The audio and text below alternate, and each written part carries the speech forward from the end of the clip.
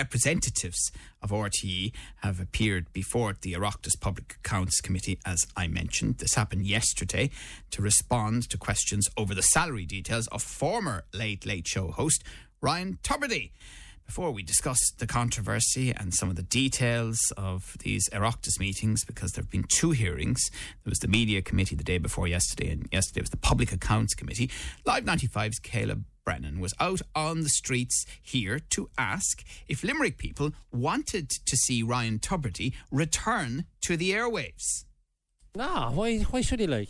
He's after catching us all out, isn't he? All these Late Show fans love him. Do they love him now? I don't think so.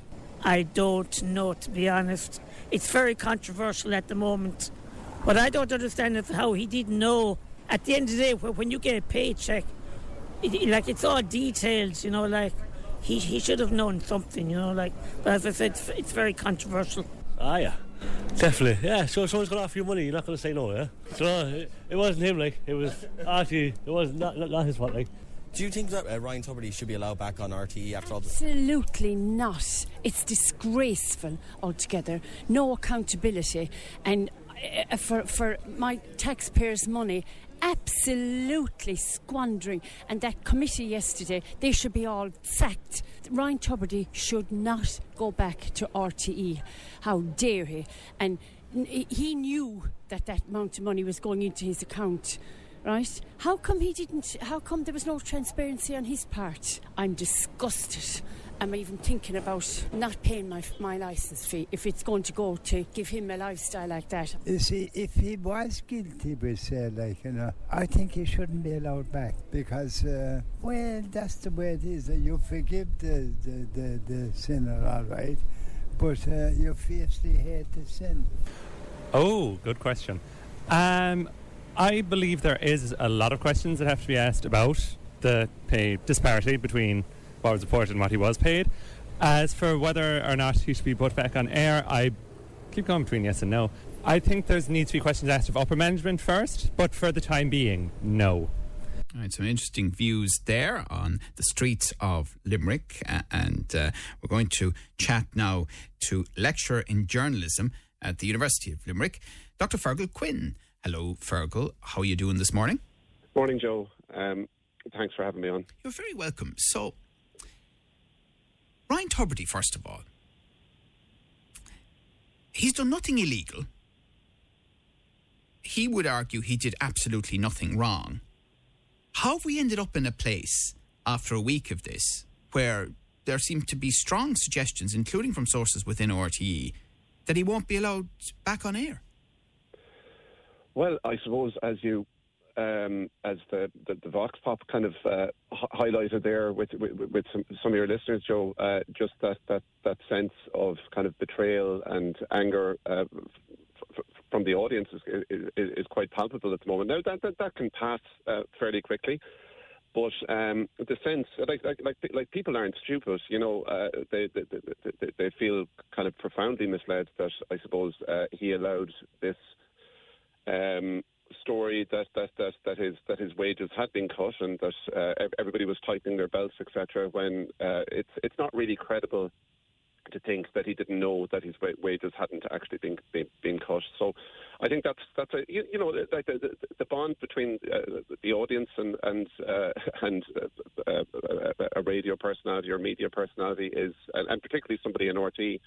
It's quite strong, and when people feel misled and betrayed by that voice, and that trust is gone, it's a very hard one to. It's a very hard thing to win back. So are we saying then that the reason as to that of which we're aware right now is because he didn't say when he saw over the period of years the figure for his fees being published, that these are wrong, that he didn't hold his hands up and say, sorry RTE, I don't know what you're doing, but that isn't accurate. So that's the reason that he should not be allowed to work in RTE again.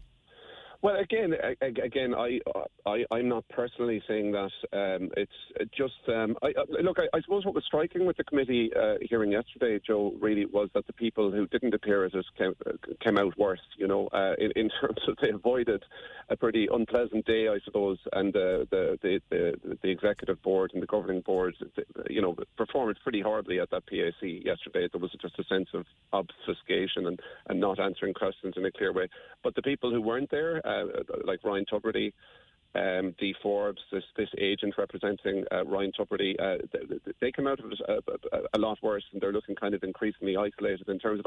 I think Tubridy's position would be easier or less unpleasant if it came out that other presenters had these kind of side commercial arrangements and things like that. But that's one thing that I have to say I've scratched my head about a bit over the last few days is if his high-powered agent, Ryan Tubridy's, had entirely separate to RTE gone out and sought work for Ryan, accepting that some of it was hampered by COVID, as was the case with everybody, but as a general principle, and had done a separate deal and said to RTE, right, my client is going to do X, Y, and Z, and I simply need your permission to allow him to do that. But it has nothing to do with you, won't go through your books, it'll go to his company, it'll be dealt with by the agent.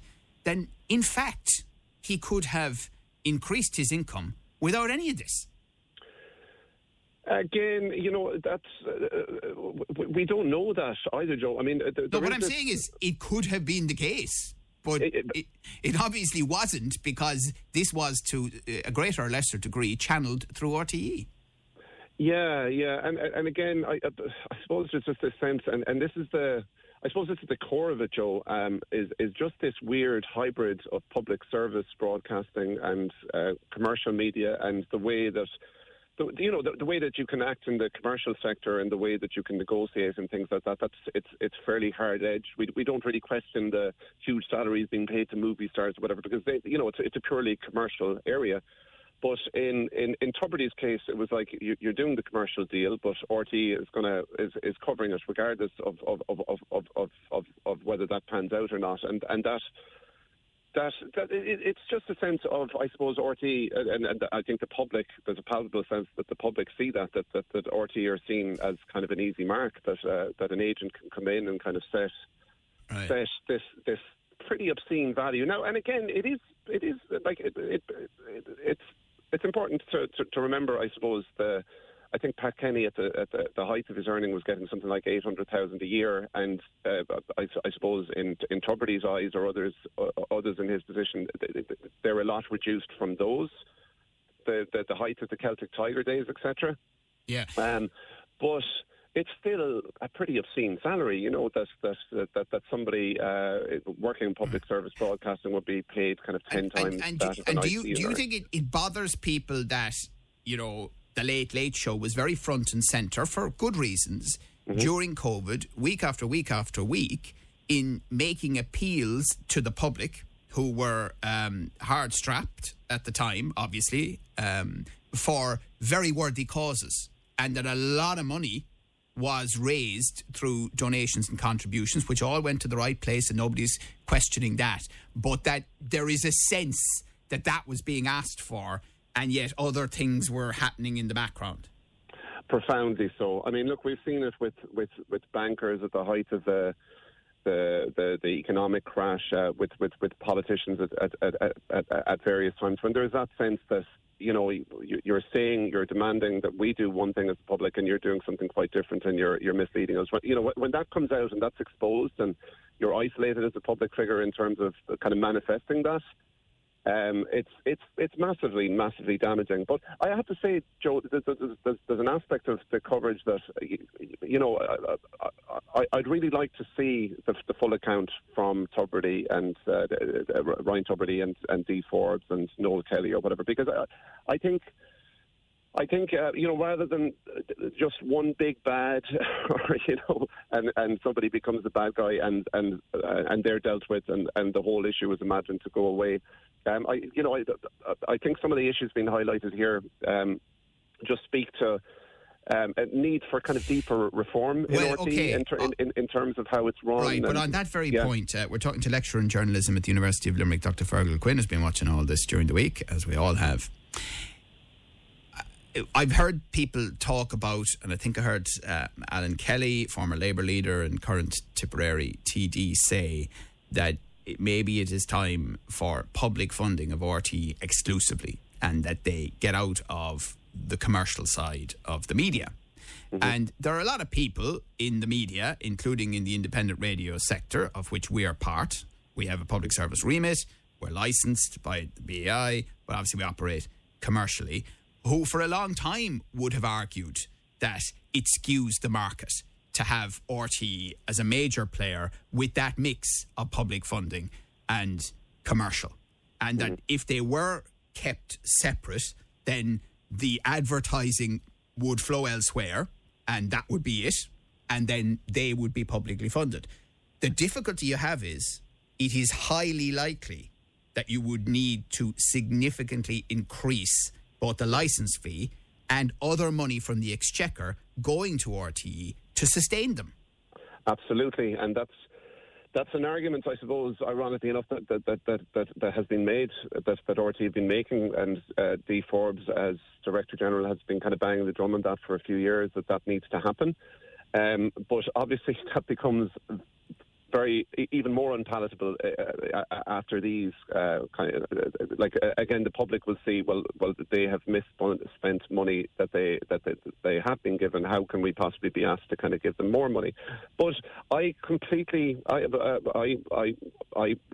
would have always argued very strongly that what Alan Kelly is saying is entirely right. That this issue and how it's emerged, it just is a manifestation of how that halfway house solution, that you can have a public service broadcaster that has this kind of commercial wing, and that they don't affect one another, and that that they can kind of fulfil its ideas as a public service broadcaster while also having this commercial thing. Okay. It doesn't work. And Joe, like the GA Go controversy, which only happened a few weeks ago, and we've kind of you almost kind of forget about it. Like, that was another perfect manifestation of it. Like, how could top executives in RTE think there was no conflict of interest in kind of being directors of this kind of commercial entity that was kind of against the public good in terms of being able to kind of cherry pick? They'd argue that back and forth now in the Sky deal. But what I want to ask you though is, because you said about the GA Go, because it was interesting, that it's almost faded into the background after a couple of weeks. What about this one? Do you have a sense that, we're into week 2 of it now, that it will run out of steam over the next few days, and that the media spotlight will move on? Oh, look, I think until they're more open, until they do what they say they'll do, until again, we had the spectacle of the chief financial officer and not remembering his own salary at one point yesterday. Until that stuff comes out, I think they'd be playing a very dangerous game to kind of just keep their heads down in the sand and hope it goes away, because I don't think it will until kind of key questions are answered. And what happens finally when they reveal, which they say they're going to do in the coming days, the top 100 earners in RTE? Well, that'll be very interesting in terms of the public response to that, who they see as people that are doing important jobs in RTE versus who appears on that top 100. How many of them are kind of more corporate kind of executive types, or in the kind of commercial wing of the organisation, and how many are, and again, this use of the word talent, Joe, that seemed to become, it was mentioned yesterday that it's going to be kind of confined to the dustbin, who the public values in RTE. And what they see as its public service function is the kind of journalism on primetime investigates the corners of TG Carr. I think we can be a bit po-faced about that, though, to be honest with you, Fergal. When I hear people say that, I go to myself, yeah, that's fine. But lots of people don't watch primetime at all, but they do watch the soaps. They do. I mean, people in the media, we get very, very high and mighty about this sort of stuff. Absolutely, it's entirely about the documentaries that are on at midnight. I mean, come on. But still, that is kind of it's valuable. All the same. But we have to be careful though to assume that that the public in general don't see other things that RTE do as having a value as well. Even though others might look at that and go, "Oh God, that entertainment stuff. Oh Lord." I know, but it is replicable elsewhere, as in, like, what's unique about RTE and stuff like that they do, the stuff they do that no one else does, that's not commercially viable. That is the dusty, sometimes kind of dull stories about kind of financial chicanery or whatever. So okay. I completely get what you're saying, but it's just, I mean, you know the way we can be in the media about this sort of stuff. Oh yes, we know what the public think and what they want. I'm not saying you're doing that, but you know where I'm coming from. Yeah. And even at the moment, that again, our obsession as people who are kind of work in the media and we think about the media a lot, our obsession with this story, yes. Like it may be that the public are sick of it already. It's kind of hard to gauge that. Okay. Well, listen, thank you so much for talking to us this morning. We appreciate it as always, and doing great work out there on the journalism programme at the University of Limerick. Lecturer Dr. Fergal Quinn. Limerick Today. Send us a WhatsApp voice note on 086 123 95 95.